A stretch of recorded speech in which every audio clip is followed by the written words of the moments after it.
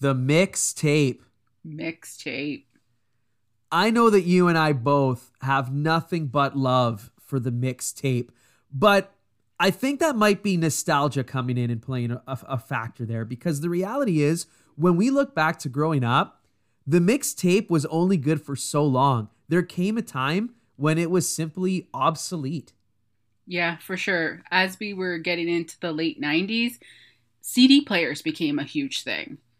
And that's just it. If we're making these mixtapes, how do we play them on CD? Submitted for the approval of the Midnight Society, we call this episode The Tale of the Burned CD.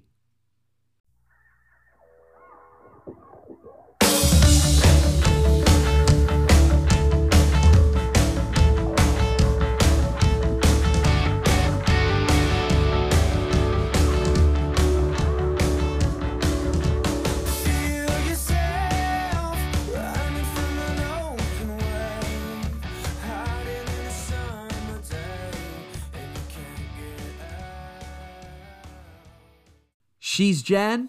He's Mario. What is up with the term burned CD? Like, doesn't that just take you right back to the late 90s? What did you think the first time you heard about burning a CD? Burn CDs. I mean, I think everybody was a little confused when you didn't know what it was. I could remember specifically in high school, one of my friends did not know what a burning CDs meant and was very confused why we would want to burn CDs like with fire. Like as in destroy like, them. Destroy them, like put them in a fire and burn them. For the kids listening at home right now, I don't even know if the term burning CDs is a thing anymore. I did a quick Google search. The term burn in terms of CDs is just, it's meant as like writing to the CD or putting data on the CD. But for the kids that are listening, I don't even think that burning CDs is a thing anymore. Everything is pretty much streamed and digital and not put onto like a physical disc anymore. So I think it's important that we start off by saying, yeah, we're not talking about putting fire to a physical compact disc. We're talking about the process of writing to a disc. And in this case, trying to write music to it, to make a CD that you can listen to. Right. The Tale of the Burned CD. My goodness, that takes us back to what, like 1990 what? I'm going to say like late 90s. I don't know, like 90. I remember it in high school, like middle of high school. So it would be late 90s, early 2000, I think. Maybe we were late to the game, but that's when I remember us starting to make these versions of mixed tapes on CDs, which were mixed CDs, burning CDs. I wonder if, I'm trying to think back to when we were in high school. Like you said, for us, it was mid-high school, like 1999, 2000-ish. Did we call them mixed CDs or did we call them burned CDs? That's a good question. I think I kind of call them sometimes mixed CD, like I'm making a mixed CD. But I had to burn it to get it. I had to burn my CD to get my mix CD. I don't know. I think it was interchangeable how we used it. The process was like, can you burn me a CD? I know I would ask my friends, can you burn me a CD? But yeah, I guess, I don't know. I used burn CD and mix CD, I think. It was my mix CD. Right. We kicked it old school with the mixtape, and then that moniker just sort of came over to the mix CD. I want to tackle in a few moments what you just mentioned about getting a friend to burn the CDs. But before we get there, I just did a little fact check. You're absolutely right in terms of when all of this CD burning stuff started. It would have been around 1999, 2000, because Napster started in 1999. And I think we would be remiss if we had a conversation about burning CDs if we didn't talk about Napster. So what does Napster mean to you? Napster means illegal music downloading to me and putting a whole bunch of viruses on your computer. I remember, oh, that's so funny. I remember sitting up in my old bedroom on the internet. I think we still had dial-up at the time. And so I'm dialed in onto the internet, and I remember reading somewhere about something called an MP3. Right. And I was like, what's an MP3? What So is this that? whole idea, right, around this time, the technologies were coming in that you could now get a CD quality copy of a song Right. from an actual disc. Use this process called ripping. You would rip the CD, not to Rip. be confused with burning the CD. You would rip, meaning taking data from the CD and putting it onto your computer in this new format called MP3. So basically, you could have these smaller file sizes, music wise, that sounded almost as good as the CD copy. And I remember Right. reading about this and then seeing, okay, there's this program called Napster that you could download, and it was called a peer-to-peer or P2P P2P. network. Remember P2P networks? Yeah. Where basically users like you and me around the world could share whatever was on our computers with each other, including our music files, and we could download from each other. And yeah, this would have been in 1999. So I totally remember downloading Napster, learning about MP3, and I was excited to download my very first MP3 file. I want to give you a guess because this is going to be funny. There's no way, no chance that you will ever guess the first song that I downloaded on MP3. I'm gonna guess something rap related. Right? You would think at the time in high school, you know, I loved me some like Diddy and Ja Rule and all Yeah. of that. Eminem wasn't that. And then you might think, oh, it was probably like something Poison or Bret Michaels or Right. because that's my go. No, Nope. Jen, the first thing I ever downloaded on Napster, and I was so jacked, my first MP3, The Safety Dance by Men Without Oh. Hats. What? Like, how did that even happen? I mean, that's not too far. I mean, we know our obsession with 80s music, right? So I have no idea why out of every song to search, I searched for yeah. that. But yeah, you're right. We love the 80s. So do you remember, if not the first MP3 you had, some of the first MP3s that you downloaded? I'm gonna say probably like Backstreet Boys. Ah, that I don't makes know. sense. I don't even remember. I know I was very hesitant to get Napster, which is why I would get people to make my CDs for me because I didn't have the program to like download songs. But I would probably think I would like, oh, let me get some Backstreet Boys because that was my jam. That's so funny that you mentioned, of course, Backstreet Boys. I'm not surprised. But then getting back to this idea of getting a friend to burn a CD for you. Yeah. So as we know, because we lived Yep. through it, very few people had the capacity or capability to take the MP3s and burn them or write them onto a blank disc. Right. This needed a special CD ROM ROM something, in your computer, which was and a which was program. called a CD burner, and then I Yeah. think the program was called Roxio, Easy Yeah. CD Creator. And I remember these things; they cost like $200 to $300. Yeah. Eventually, I bought one because I got a job pushing buggies at a grocery store, and eventually I saved up money to become the guy that you would have come up to me and said, "Hey, Yeah. I got this list of songs. Can Yeah. you download them and burn them?" But yeah, I agree with you. In the beginning, especially, there was maybe like a handful of people in your high school who had the CD burner and Yeah. the software to burn. So you would like talk about In that them- process. You would go see them, and how would you you would get a like CD? put your list together of what you want, what songs you wanted on your mix CD, your burn CD, and like basically hand it over and like provide them with the blank CD that you would have to buy a whole bunch of CDRs or RWs. I Yes. don't even know what the difference was. I don't even know. To this day, Um, I still don't know, but apparently there was an important difference. Yeah. But I never figured it out. I just relied on the computer person to tell me, oh, this is the one you need. Yeah, so you would provide your list, your blank CD, for them to make you your burn CD, your mix CD for you. And I remember I got my one friend to do it, and it was like kind of embarrassing because like sometimes there were songs on there that like you didn't want people to know you were listening to, or you were like you wanted on your CD. Like it was a lot of like sappy love songs or like songs that like maybe nobody had heard of or whatever, but you just really liked them and you wanted them on your CD. So it was like, here's my list, and they'd be like, what is this? But okay.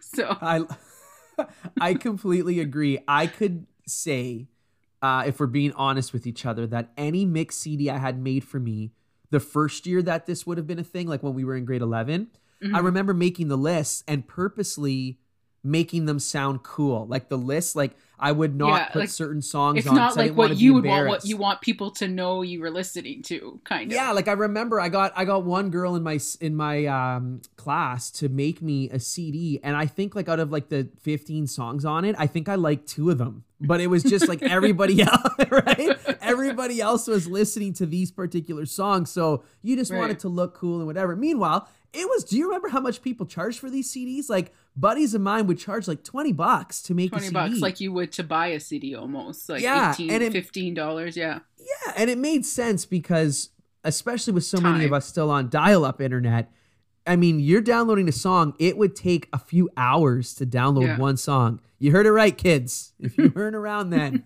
downloading a music file, even though it was a smaller file than what we were used to on dial-up internet, it was still taking a couple hours. Yeah. So yeah, so some people would charge $20, some people would charge 15. If like your best friend got a burner, he or she might just charge you like the cost of whatever. I don't know. But Right. I think it wasn't until grade 12 where like I was comfortable in my own skin. And finally, I was getting the last couple CDs I had made for me before I got my own burner. I actually put songs that I wanted on. Right. And I remember one mix CD had like, I think it started off with, what's the song, like Jeremiah was a bullfrog? Joy to the World. That's it. Joy to the world. Yeah. Because for some reason I loved Three Dog Night in high school. Yeah. What? Like random. You're still trying to find yourself. So I remember that was like the first song. And then the second one was like Method Man, Even If. And then there was Janet Jackson's new song. And then I like put some like, I don't know, just it was random. It was, Yeah. and I loved it that way because that was the whole point of making your own CD. You wanted Right. to, It was songs that you wanted to like listen to on repeat. yeah. But it definitely wasn't until I got my own CD burner that I then was making the mixes I wanted because I wasn't having to prove anything to anyone. $250 I think I paid. I'm thinking about it now. $250 I paid for the CD-ROM burner Yeah. contraption that I then installed by myself. Jen, you proud of me? I took That the is- tower off the cover off my The tower. cover off. Yeah. Yeah, and I don't even know how I got it installed. With that said, one out of every 3 CDs that I attempted to burn actually worked. So I don't know if Right. that was I don't know if that was because of my poor installation job or if that was the technology at the time. I think Right. you could probably remember there was a lot of like CDs that you tried to burn, but then they just wouldn't play in your Yeah. Or they player. would only play in certain players, right? Like some of your boom boxes, whatever, couldn't read like the blank, like what was originally a blank CD, right? Like it just wouldn't read, or it would skip a lot. There was only Right. like certain players that would actually be able to like play the songs on the CD. So that was yeah, quite the challenge. My original CD player that I would have got when I was like in 6th grade, I think it was grade 6, would not play any burned CDs, right? Whereas my new boombox that I had Yeah. bought around grade 12, it's like it had the technology or whatever to read it. But that was definitely frustrating. When I'm thinking about Napster, though, I know that Napster wasn't around for long. In my head, it seems like it was No, around yeah. for long. But I think there was some type of lawsuit that started up by like the early 2000s. Do you? Yeah, who it it? was There like I feel a like it was famous. I feel like it was like pretty soon after, like it came, or when I had heard about it, and then all of a sudden it was like, well, Napster, don't download Napster because there's like a lawsuit and you're gonna get charged and you're gonna go to jail. You're going to jail. They're gonna find you and put you in jail. So it was like the fear that I was like, I'm not dealing with that. It's not worth it. Somebody else. I'm just can gonna do pay it. my $20 and let Susie take the hit Really, pretty and much. Yeah. deny everything that I ever asked her to make a CD for me. But then- yeah, it definitely yeah. didn't last long. It didn't But last then long. other peer-to-peer music options, websites, things popped up. And I remember one in particular, and I think this one I use more than Napster, which was good old LimeWire. Oh man, my computer just got 7 viruses from you saying the name alone. Talk about LimeWire a little bit. What was that experience like? Yeah, it was probably not a good experience. I mean, I was very concerned about what I had downloaded onto my computer with, as far as like viruses. I feel like you needed like the antivirus software on your computer just to combat whatever you were doing with LimeWire. So, my biggest thing though, I don't know if you remember this, was we talked about like people could share their, files and all that kind of stuff, whatever they had on their computer. My biggest pet peeve about that was searching for a song and not being able to find a good copy, or not being able to find the song in particular because they had labeled the song with a different title. Not only do I remember what you're talking about, but I'm going to prove it right now by saying a song title, and you're going to tell me what we had to search for it as in order to find it. All right? Yeah. Let's pretend I want to listen to Don Henley's The Heart of the Matter. Right. Not going to find it. Yeah, great tune. Not going to find it if I type in The Heart of the Matter. No. What am I going to find it as? You're going to have to search for Forgiveness. I remember that like it was yesterday. Yeah. We would actually, I think, talk on MSN. We would chat about like, hey, I can't find this song. What should I search for it as instead? Yeah. And it was always like trying to look at the chorus or other key moments of the song. People would just like label songs like what they thought the titles were. I don't know. Like, yeah, obviously in Heart of the Matter, Don Henley does say Forgiveness a lot, but guess what, guys? That's not the title of the song. So that is amazing. It really was a struggle, and that existed on Napster. It existed on LimeWire. There were a few other ones that I remembered. There was WinMX. Okay, I remember that one. Which was small but mighty, and I looked it up. For a period of time in 2005, WinMX became the #1 spot for music downloads. So it didn't last long, but it was huge when it was out. Yeah. And I thought it was pretty clean, and it was color coded. I remember like if you would go to download something, it would be green, which meant it would download fast. And if it was in yellow, it was like, kind of a connection. Yeah, I remember So yeah, I loved WinMX for that. And then there was Kazaa. Do you remember Kazaa? I do remember Kazaa, yeah. It started as Morpheus. Mm-hmm. That was the original name. And then Morpheus got shut down and Kazaa came out. I think what we're trying to basically say for the kids at home is hackers were a thing back in the day. And when they would have a program that got shut down, it was just a matter of days, if not hours before a new program was out. Yeah. Love the computer hackers of the 90s, early 2000s. Yeah. They were genius, man. We don't care that the FBI is coming after us. We're going to shut this down and we're going to start a brand new illegal service.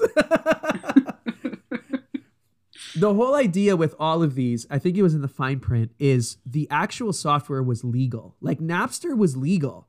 Right. It was what we shared on it that was illegal. Right. Right? Yeah. I'm looking back now and I'm thinking, obviously this whole MP3 technology boom, Napster, LimeWire, Morpheus, Kazaa, WinMX, etc., it changed the way we listen to music, because now, I mean, MP3 is still a thing, but even more so, we're just on like that streaming model. Everything's digital. Do you think that history would look different now if in history, when we go back, there wasn't such a fight against the MP3s? Because record companies were trying to shut these things down. And in the end, what did they get from it? Nothing.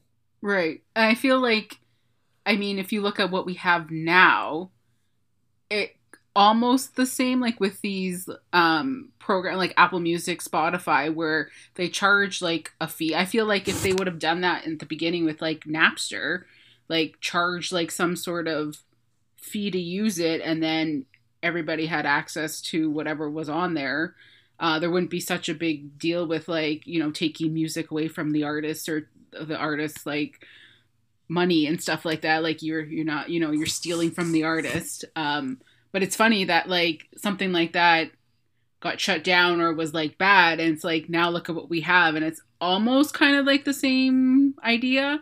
Less work for us nowadays, but like kind of the same thing where you're paying for a service and you can download whatever, or any kind of all the music, any songs, whatever you want now, and nobody seems to.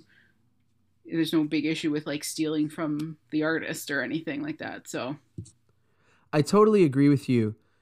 In some of the research I did when I was teaching more regularly, when I was teaching the music and pop culture course that I taught over the last few years, every sign pointed to the fact that during the times when MP3 downloads, the illegal ones, were highest, record sales were actually also at their highest. So contrary to popular belief, the music industry was like, oh, we're going to shut all of these things down because you're taking away money from our artists. But all of the numbers actually show that the more we listen to them, albeit illegally, on our computers, the more people got excited to buy the music. So I really think that the music industry dropped the ball. Like you said, we have a model now where they're getting paid next to nothing for these streams, right? Mm-hmm.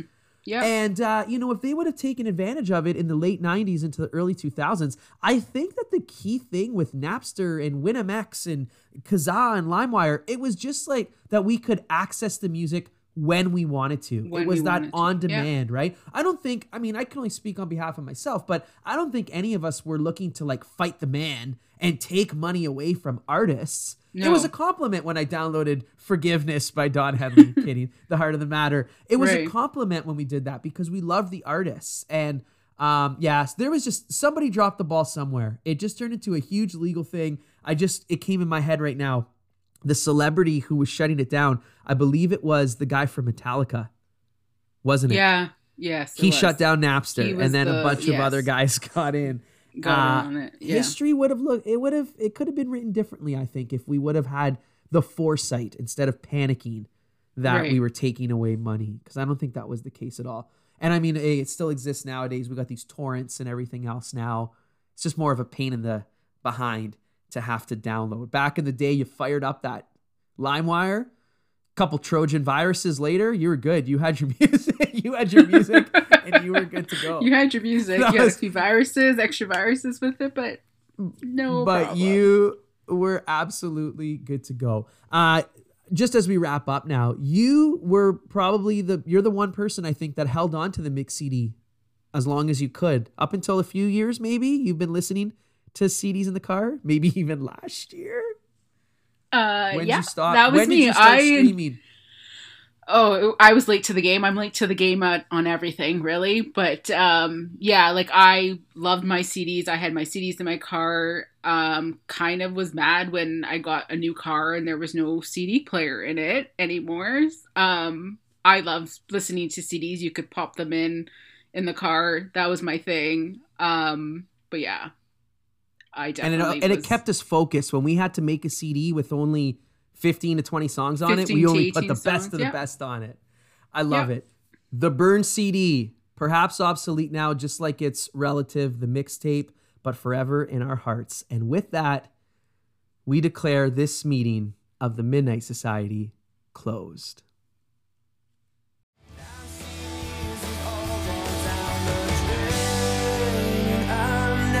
Why